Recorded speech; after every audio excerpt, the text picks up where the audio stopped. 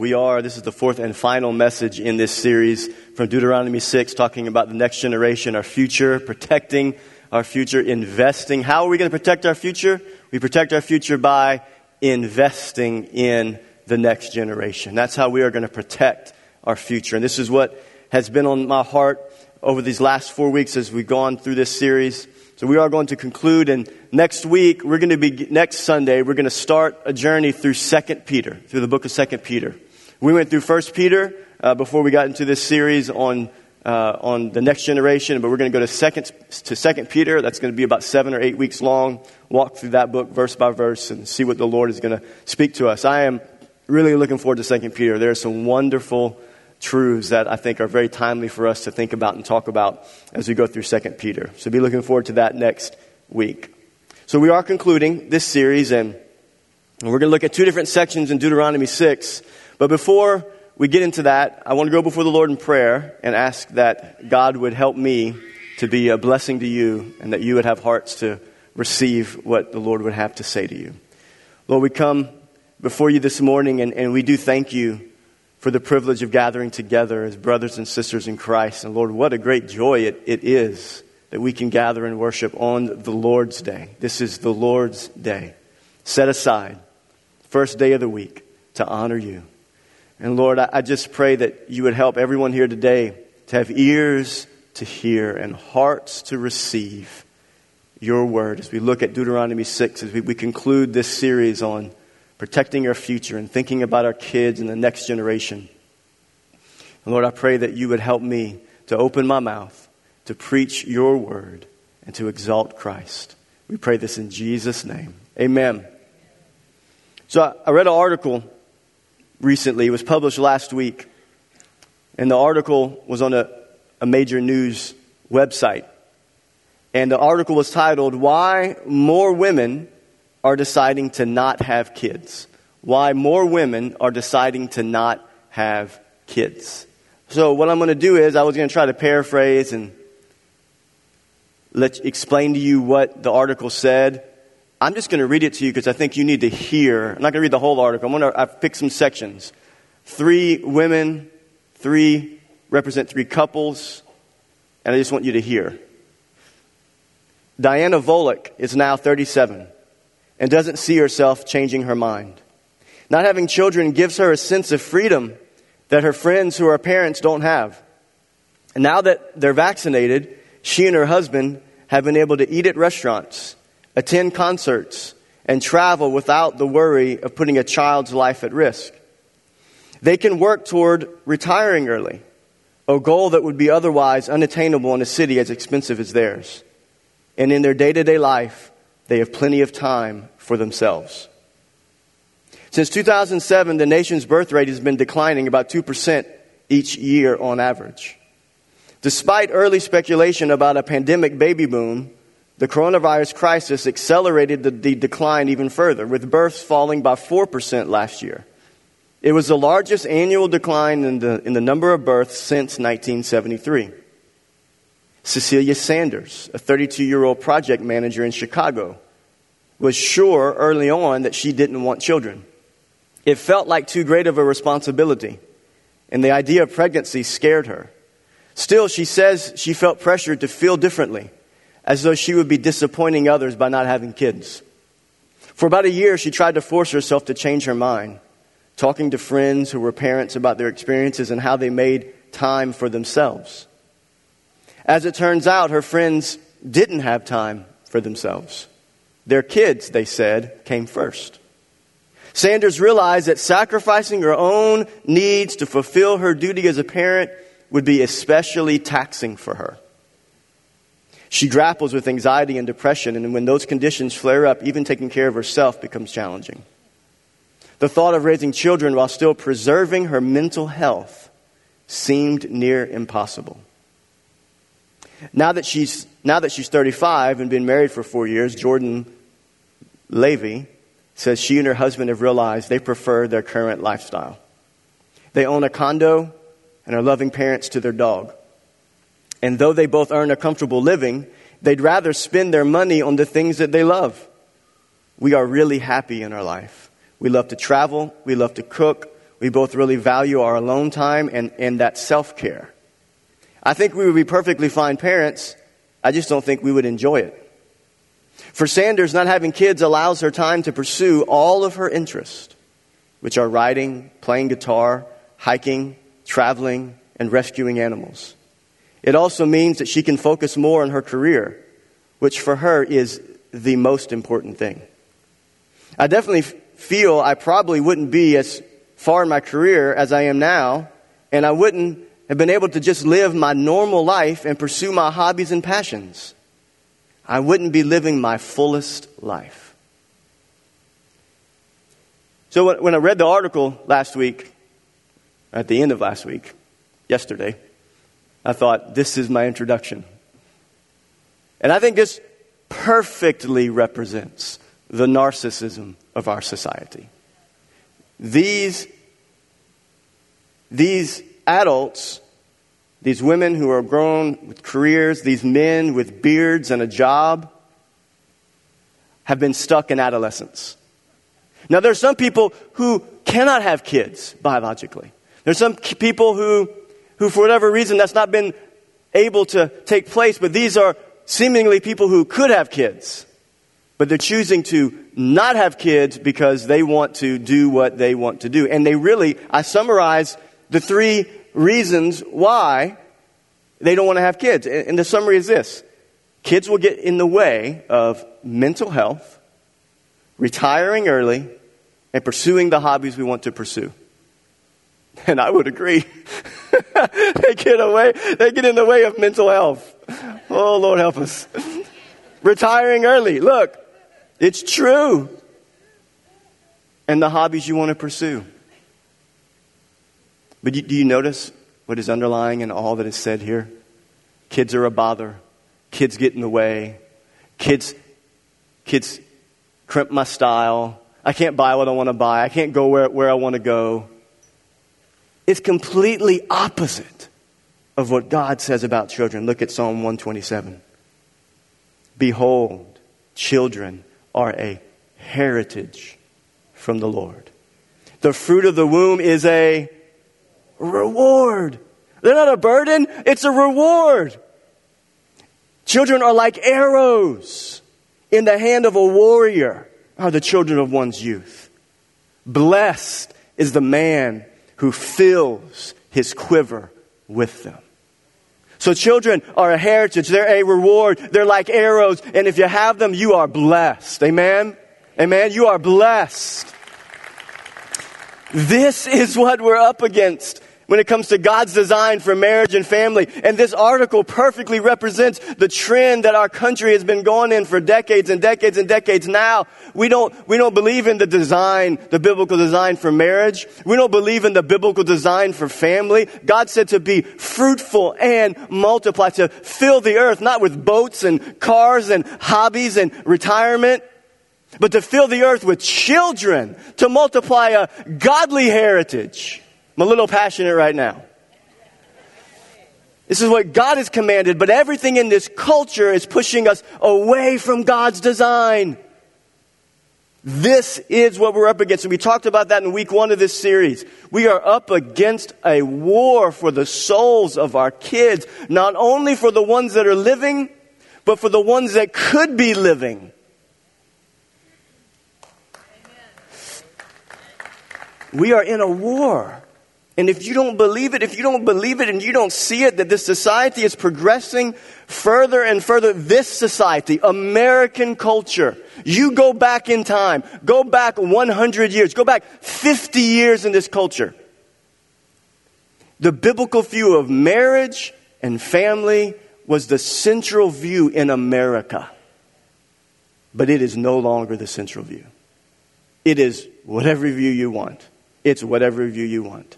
And you know who's at the center of the view of reality and marriage and family, all that? You know who's at the center of all of that? It's humanity. It's man. It's man's ideas. It's what man wants.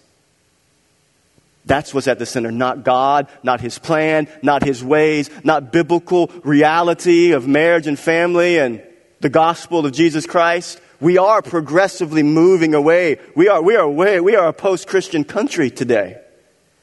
And so this is what we're up against. This is what we looked at in week 1. We looked at the immense challenge it is to raise children in a post-Christian culture.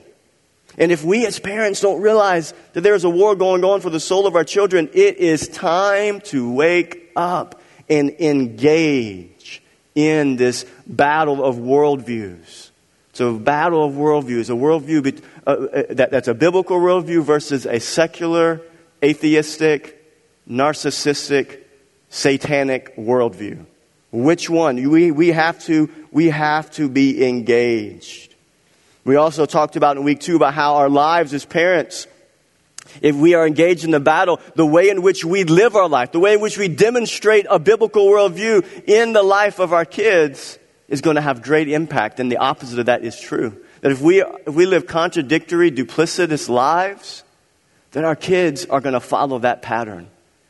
And then we looked at last week about how we have to give diligent instruction to our kids. Do you remember last week that we diligently instruct them when we wake up, when we lie down, when we're at the table, when we're on the way? We diligently instruct our kids, and we're trying to take the biblical worldview, the view of God and His Word, the biblical view of marriage and family and sexuality and the truths of the gospel of Jesus Christ. We're trying to take that like an inscriber, an engraver would engrave a name on a trophy so it would be permanently engraved and etched on that trophy. That's what we're trying to do on the minds and the hearts of our kids. Do you believe that here today? So today we're going to conclude, and I believe this is the final piece to the puzzle. Obviously not the ultimate final piece, but the final piece for this series that we're going to look at in Deuteronomy 6 as to how we are to protect our future. And this text really brings it out in very profound ways about how we are going to protect the future of our kids as we're living in a post-Christian culture. So the way that we're going to do it is, I have to ask you a question. How's your memory here today? How's your memory? Did you know your memory is a big part of how you're going to protect the future for our kids, for the next generation? How's your memory? Mine is really bad. Really, really bad. I'll give you an example of how bad my memory is. So I got invited to go on the TV program week and a half ago or so. And it was just, I never heard of the guy. I started researching him. He's on Daystar or something like that. And they've been doing interviews with pastors across America since the pandemic started, just to allow them to share what is on their heart. And so I thought, well, I get to pick the topic, so this is great. I say whatever I want to say, and that's great. And so I scheduled for August the 13th, which is a Friday, at 10 a.m. I scheduled to be on this live program. We were going to share it on social media. You guys could have tuned in and watched it live. And on Wednesday night at 10:30, I woke up and I said, Estelle, I can't be on TV on Friday at 10 a.m. I'm at Houma Christian Chapel preaching the first chapel for the high school. That has been scheduled for 6 weeks. It's been on my calendar every day. We've talked about it almost every staff meeting. How's your memory? Is it better than mine? Mine's really bad. So I had to send an email to the producer of the show and say, I apologize. I am so sorry. I dropped the ball on that one. But how is our memory in greater realities? And this is what we're going to look at here today. So let's look at the text. I'm going to look at the 2 sections in Deuteronomy 6. We're going to read both those sections and we're going to unpack this. So here's the first section, Deuteronomy 6, 10 through 12.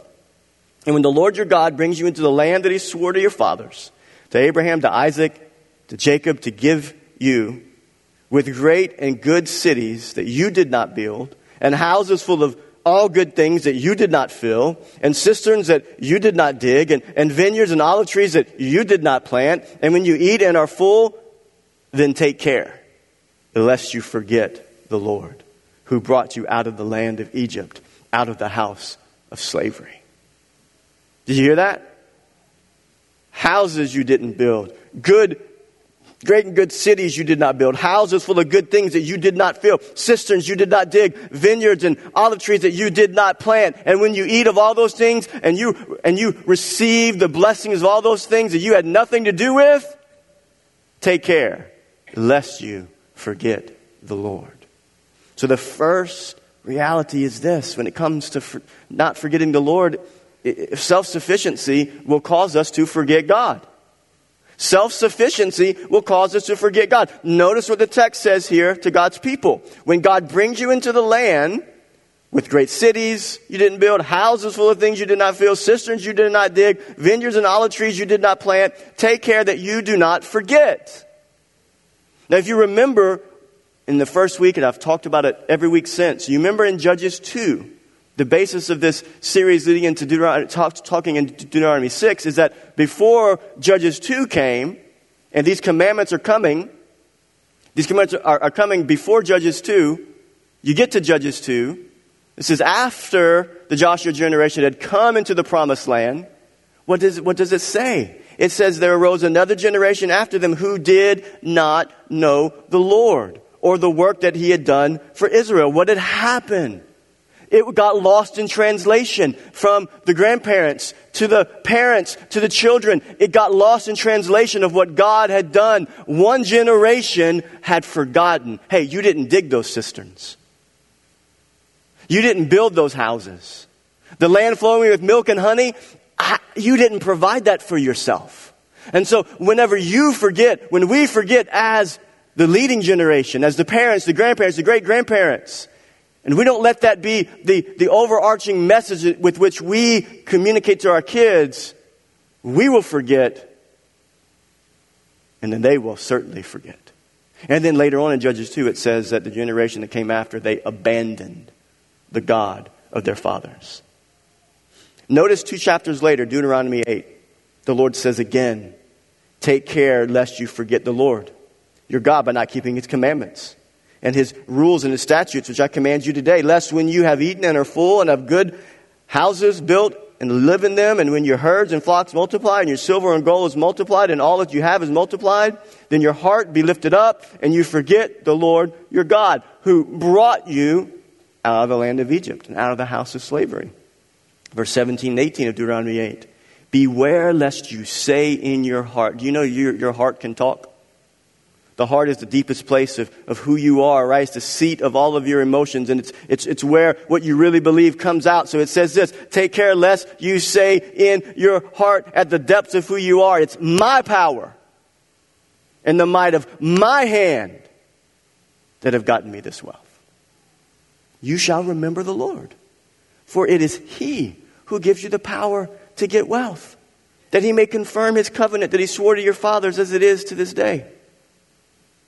A self-sufficient, self-made mindset is the enemy of humility, and it is the height of pride. All of us are standing on someone's shoulders, are we not? All of us are standing on someone's shoulder. None of us are self-made. The greatest entrepreneur in here, the greatest businessman that has ever lived, everyone that has ever accomplished anything in this life that we would consider to be good and successful and prosperous, everyone has stood on someone else's shoulders and can look back and can say, it was not my might or my strength or my power. But the height of pride says it was me. It was me. And this is what the Lord is warning against. Self-sufficiency, a self-sufficient, prideful attitude of the heart will cause us to forget the Lord. Self-sufficiency. How often are we tempted to believe that we are able in our own strength to do anything for the Lord? How often are we tempted to forget that it is God who gives us the power to provide for ourselves and our families? I think about that so often. It is God who wakes me up every day. It's God who wakes me up. It's God who gives breath in my lungs so I can get up, so I can work, so I can provide, so I can shepherd God's people, so I can lead this church. It is God who gives me the strength to be a godly husband, a godly father. It is God who gives me the strength to do everything that I do. I was at a Bible study yesterday, a CrossFit Bible study. My brother Jody Rodriguez right here. Would you wave, Jody? This is my brother. This is my friend Jody. He gave a Bible study yesterday at CrossFit Homebrew. And excellent Bible study on the resurrection of not only of the Lord, but that we will rise one day as believers in Jesus Christ. Right? Isn't that the promise? Isn't this what this is all about? That heaven's our home. It's coming one day. It's so come quickly, right? Amen. But they wanted, as a symbol of death and resurrection, we were doing what was called wall balls. Anybody ever done a wall ball? Not many. I did 5 of them yesterday. The idea was you'd do 52 of them. You take a ball that has some weight to it, and you would squat all the way down, and then you would, a lot further down than I just did, squat all the way down, and then you would throw it up against the wall, and it would hit, and you come down and catch it in a squat, and you do that 52 times. I realized in that moment I didn't have strength. I realized in that moment that my body was not conditioned to do 52 wall balls. I stopped at 5 or 6. Right? We learn very quickly when we're in weak moments that it is God who gives us strength. I love the song, Great Are You, Lord. It's one of my favorite worship songs. Listen to the lyrics of this song. Speaking to God. You give life. You are love. You bring light to the darkness. You give hope. You restore every heart that is broken. Great are you, Lord. It's your breath in our lungs. So we pour out our praise. We pour out our praise. It's your breath in our lungs. So we pour out our praise to you only. That is so profound of a lyric right there. Think about how prideful it is that anybody in this life that has breath in their lungs would not praise God. Think about that.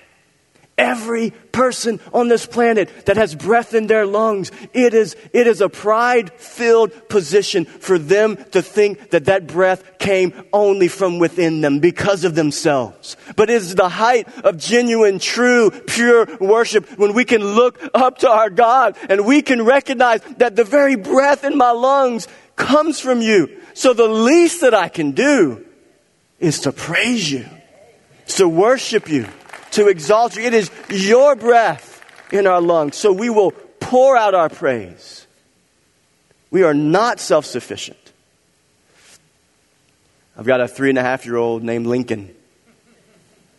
Lincoln loves to help Daddy out. Anytime I talk about working, he wants to get his screwdrivers. And he's like, not all my kids were like this, but Lincoln, he knows I can ask him to grab a flathead or a Phillips, and he can grab the right one. And when he goes to work, he gets the screwdriver and he pokes out his lips. That's his focus while he's doing the screwdriver. So a while back, we got a bunk bed put together for him in his bedroom. Came from Target. You know, no bunk beds from Target come assembled, do they? No, you got to put it together.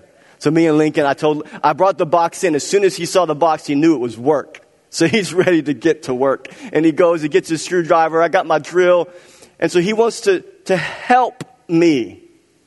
But it is no help. It is no help. But it is such a wonderful blessing. Because he's right there with me, and so he'll want to do every screw. And so you know how they got those Allen wrenches that come in the packet. So we got the Allen wrench and we got the screwdriver, and he'll have his hand on it. And he figured out, he knows which way to turn. Righty-tighty, lefty-loosey. He's got it. I've trained him, right? So he's turning to the right to tighten it. But if I'm not there with him, this bunk bed is not going to get built. Is that not true?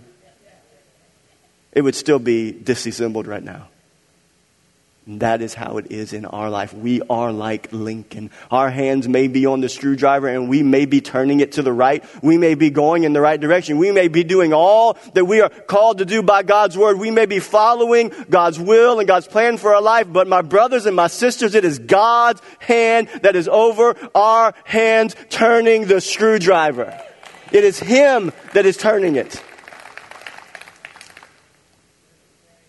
I love what Paul says in Philippians 2, therefore, my beloved, if you've always obeyed, as you have always obeyed, so now, not only in my presence, but much more in my absence, work out your own salvation. People get tripped up over that. What does that mean? Work out my salvation. I thought it was by grace. It most certainly is. And how do I know that?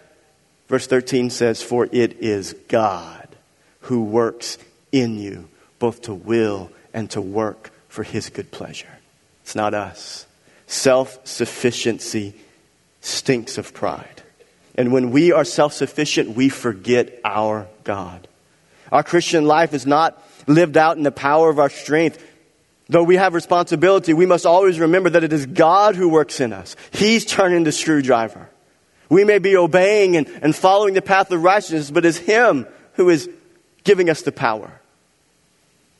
And the next generation forgetting God, as we've seen in this country, doesn't happen overnight.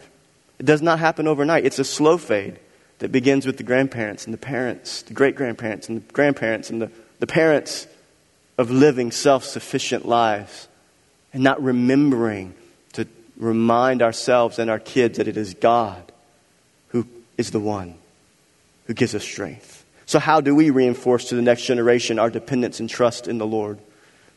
Here's some practical ways in which we reinforce. We must prioritize family worship at home.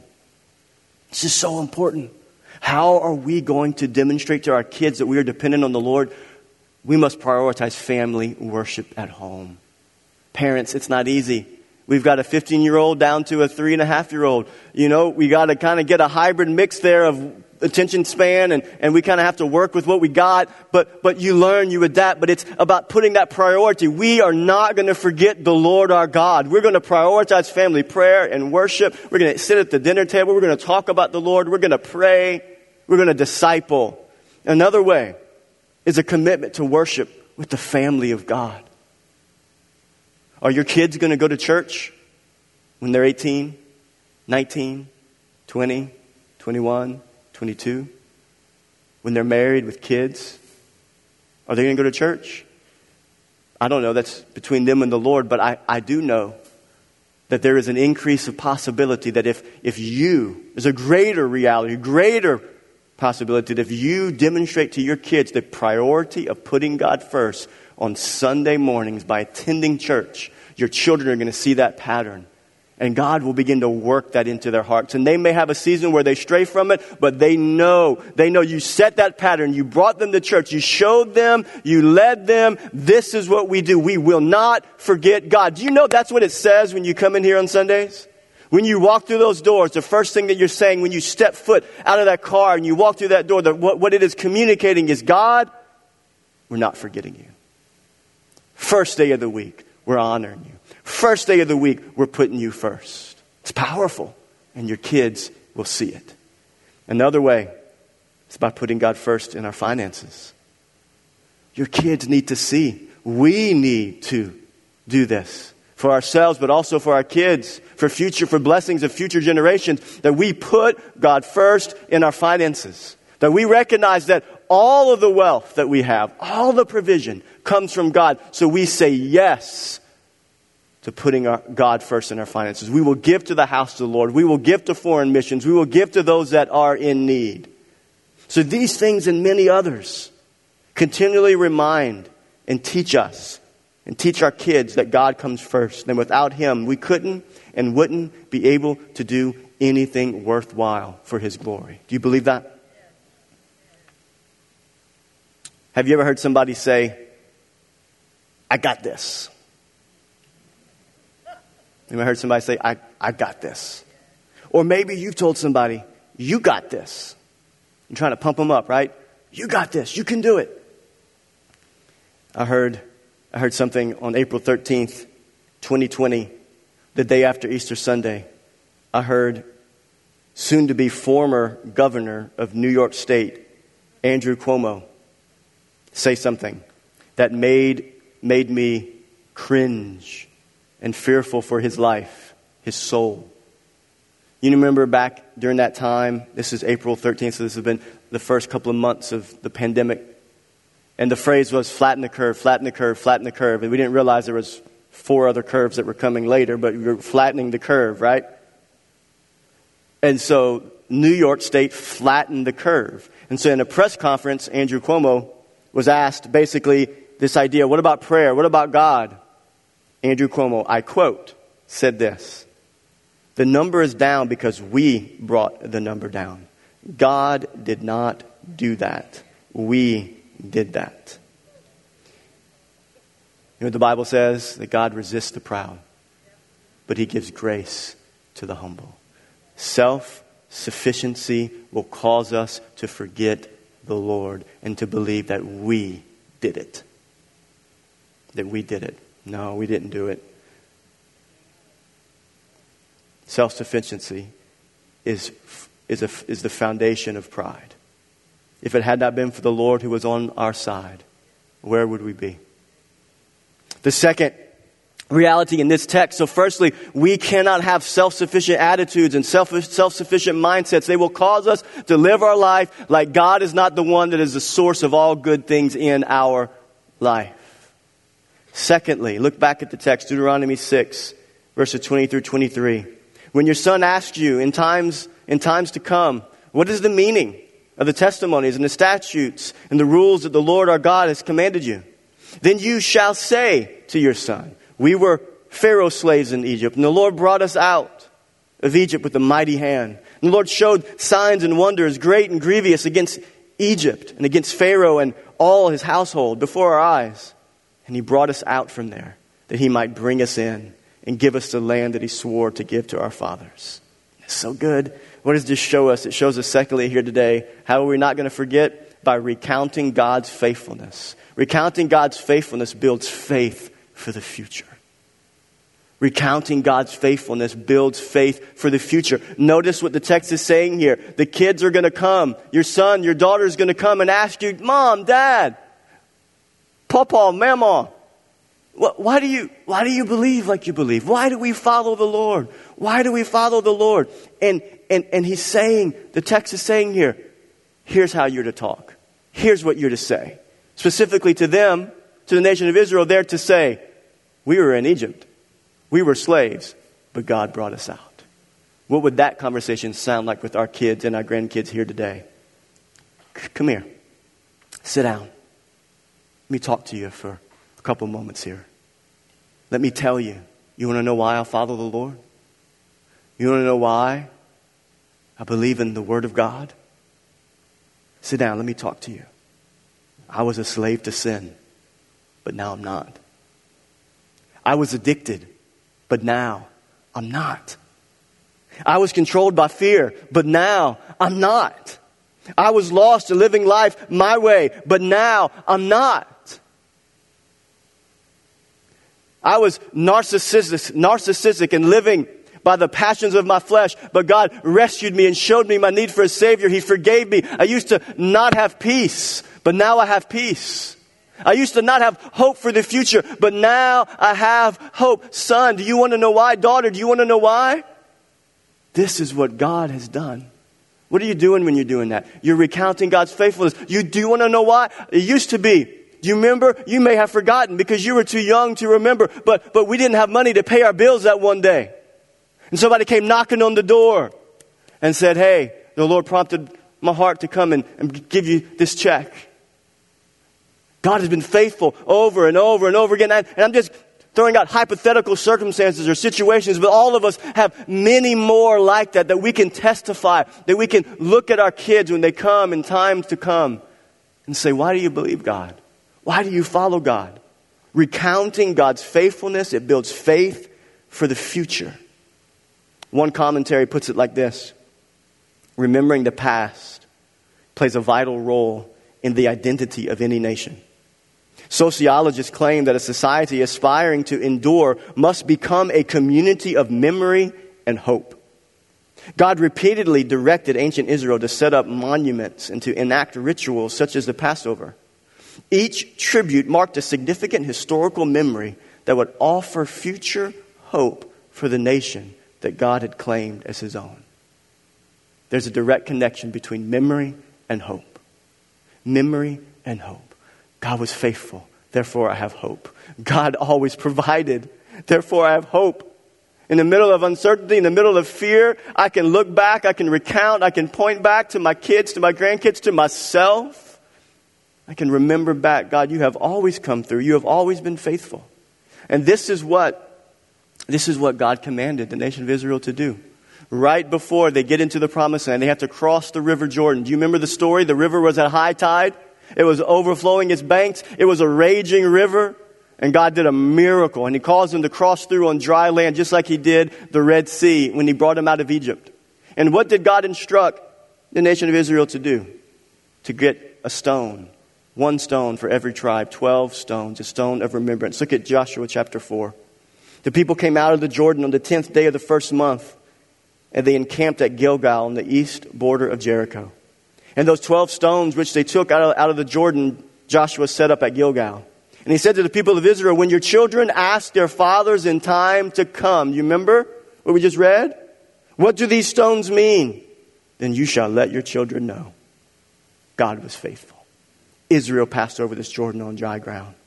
For the Lord your God dried up the waters of the Jordan for you until you passed over, as the Lord your God did to the Red Sea, when he dried up for us until we passed over, so that all the peoples of the earth may know that the hand of the Lord is mighty. Amen. Why do we recount the blessings and the faithfulness of God? That our children might know, that the world might know that the hand of our God is mighty. Amen. That you may fear the Lord your God forever.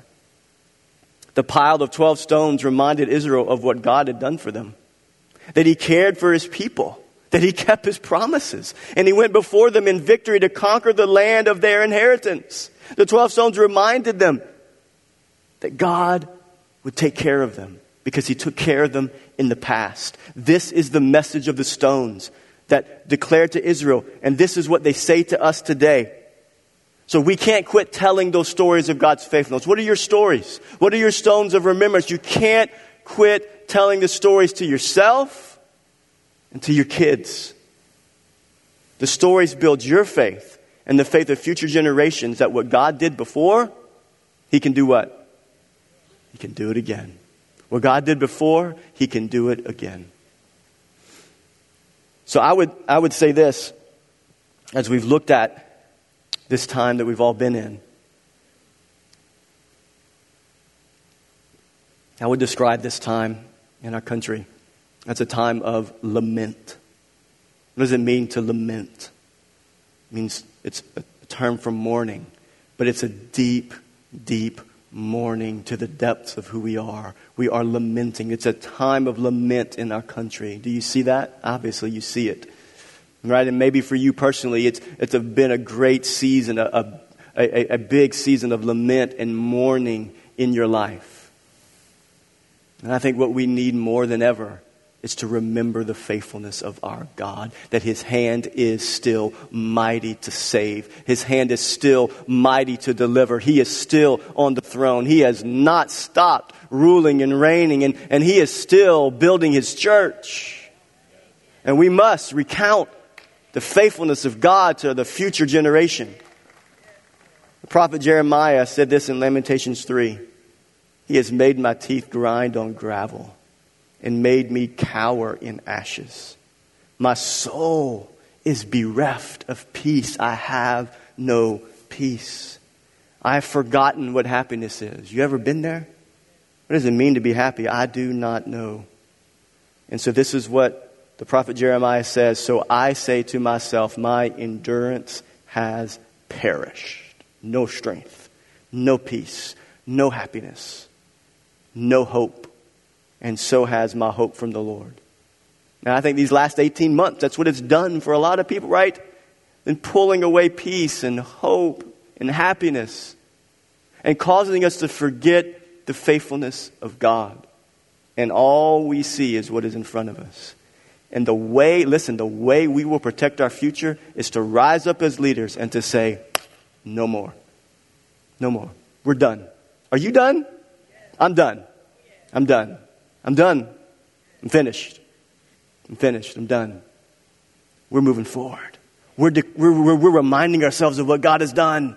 And we're going to continue to advance the gospel, right? This is what builds hope for the future. Listen, our country this is a great difficulty that we're going through for the last 18 months. It's going to go on for the rest of this year, right? This is a great difficulty, but this is not the greatest thing our country has ever gone through.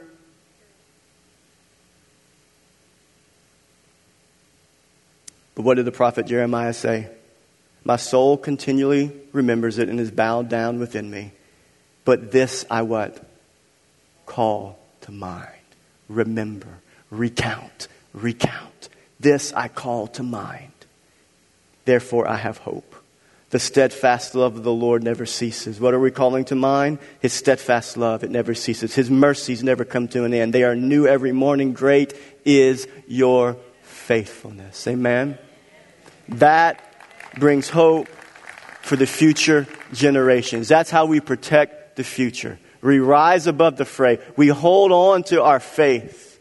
We cast down the doubt. We quit living in fear. We protect the future by guarding them from the satanic lies of the culture. And we feed them biblical worldviews. But we hold on to faith and trust and belief in the middle of the storm. This I call to mind. Recounting God's faithfulness builds faith for the future. So I want to talk about the future of our church and of our school. So first, before we go to the church side, there's some slides. You don't put them up yet for the church, but I just want to mention this. I spoke at the chapel because I didn't forget that I had to go speak at the chapel. And I went and spoke at the chapel on Friday.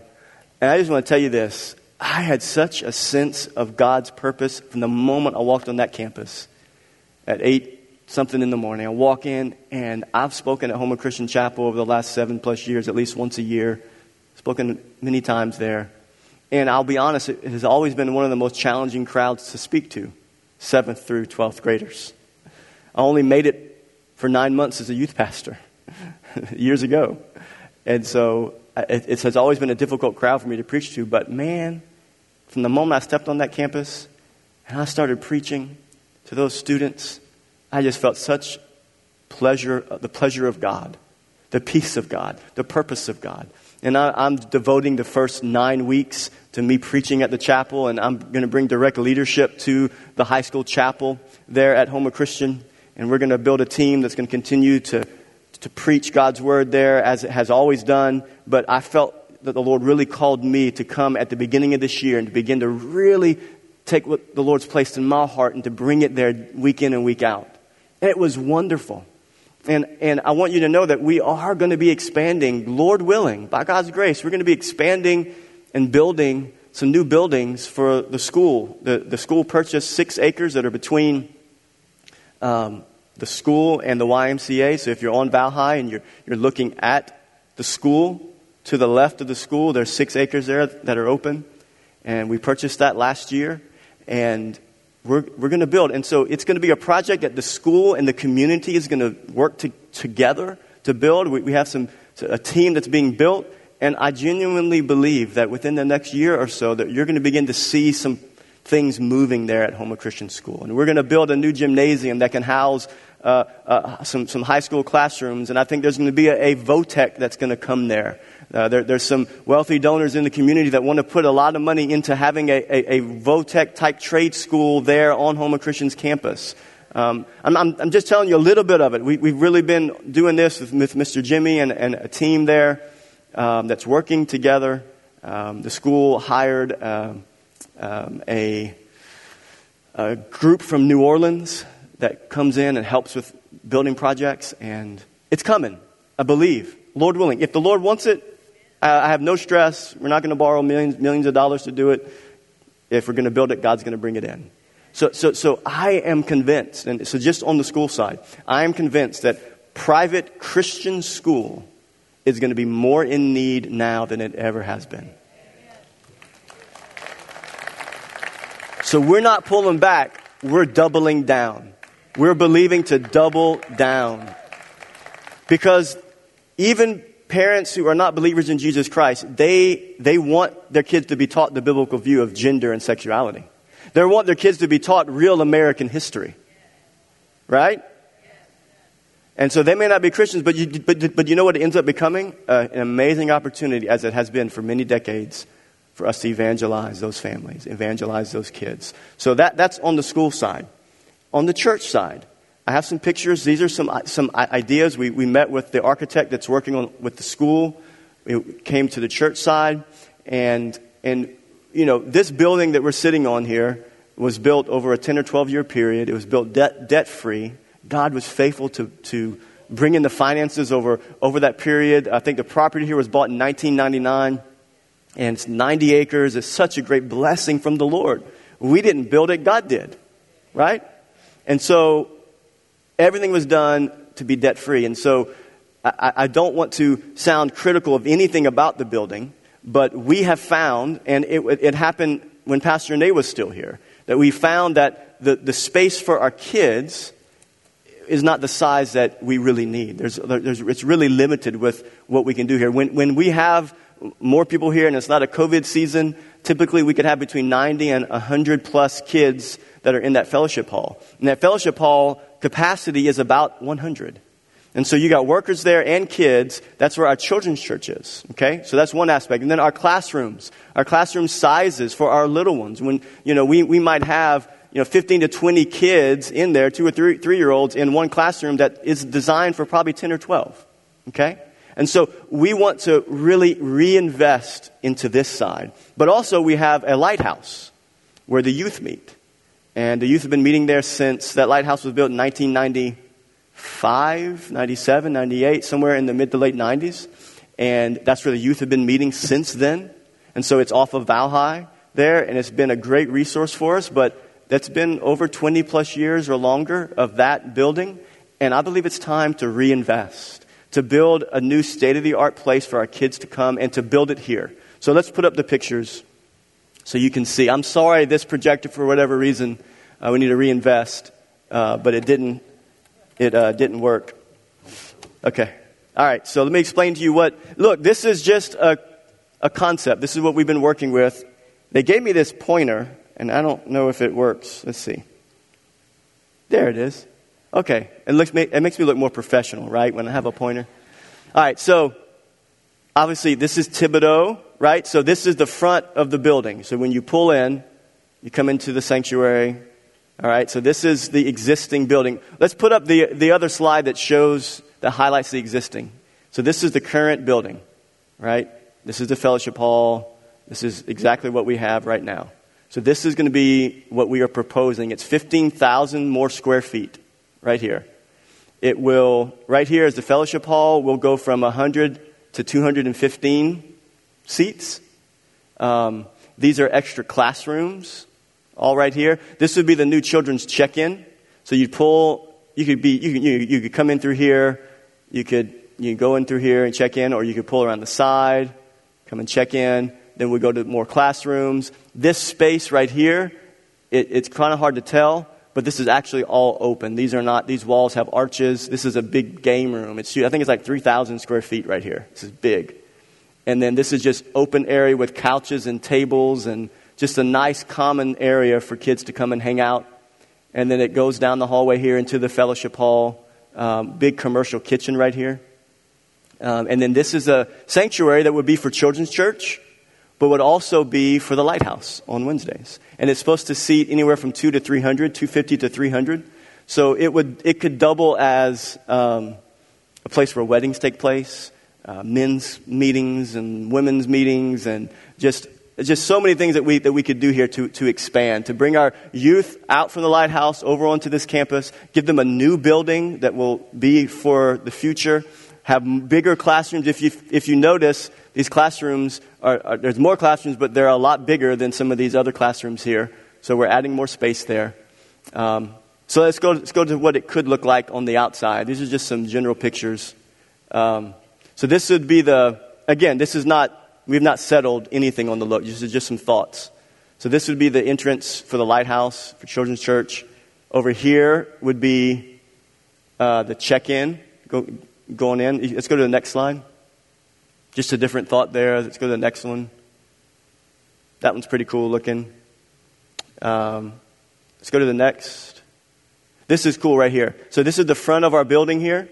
I love this right here. This is a playground.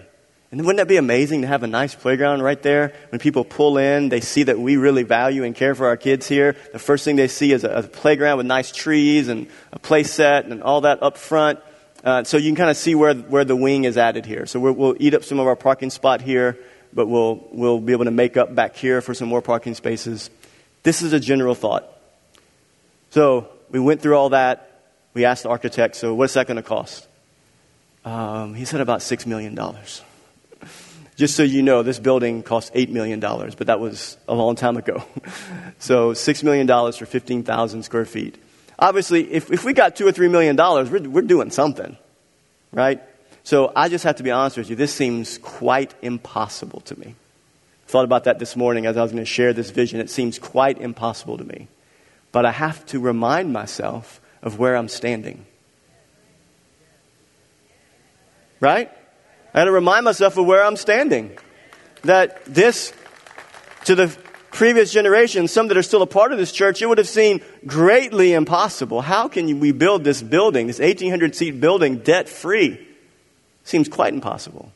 So it's a desire that's in our heart that we want to be able to reinvest into the future. We're not going to borrow money to build this. I'm putting out the vision. I don't know how long it's going to take. As the Lord leads you, guides you, you can start donating to the building fund.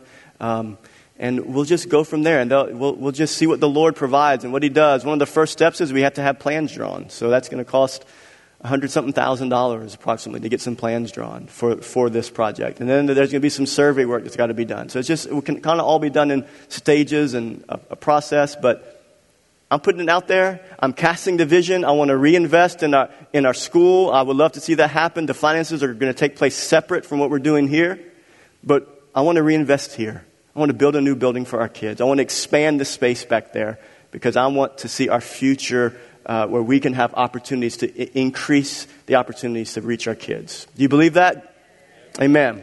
Amen. All right. Was there anything else? Was that the last slides? I think that was the last slides. Yeah. Oh yeah. Here's some insides. Again, there's all kinds of things we can do. We have not decided anything, but this could be this would be like the game room there. Let's go to the next slide. That's that general common area, right? This is how big the space would look when you would come in. It'd be wonderful for our kids to come on Wednesday nights, have a little coffee shop there, hang out. Kids need that space to hang out and to fellowship. So those are just some concepts. Amen. Yes, God. All right. You are faithful. You are good. And so, Lord, we thank you for your faithfulness. We thank you for your goodness. God, I thank you for your faithfulness in your people here today. And each and every person is represented faithful to save, faithful to deliver, faithful to heal, faithful to give hope and a future. God, I pray that we would rise up as a generation and we would declare the goodness of the Lord to our children, to our children's children, and that the heritage of the godly would endure for generations to come. And God, we thank you for your faithfulness to Living Word Church. Over 40 years of faithfulness to this church, to grow the church, to build the church, to give us the opportunities that we have at this location, but also at Homer Christian School. God, we thank you for your faithfulness. We thank you, God, that you give us vision for the future, to continue to move forward and to cast vision and to trust you to do the impossible, to trust you to give us more opportunities to declare the gospel of Jesus Christ. And so, God, I just pray a blessing over every single person and every single family here today. And I just pray, God, that we would leave today filled with hope for the future because we remember the past. We remember what you have done. And so, therefore, we have hope for the future. And we believe that truly the best is yet to come because you are faithful and because you are good. We pray all of this in Jesus' name. Amen. Amen. All right. I love you, and I'll see you next week.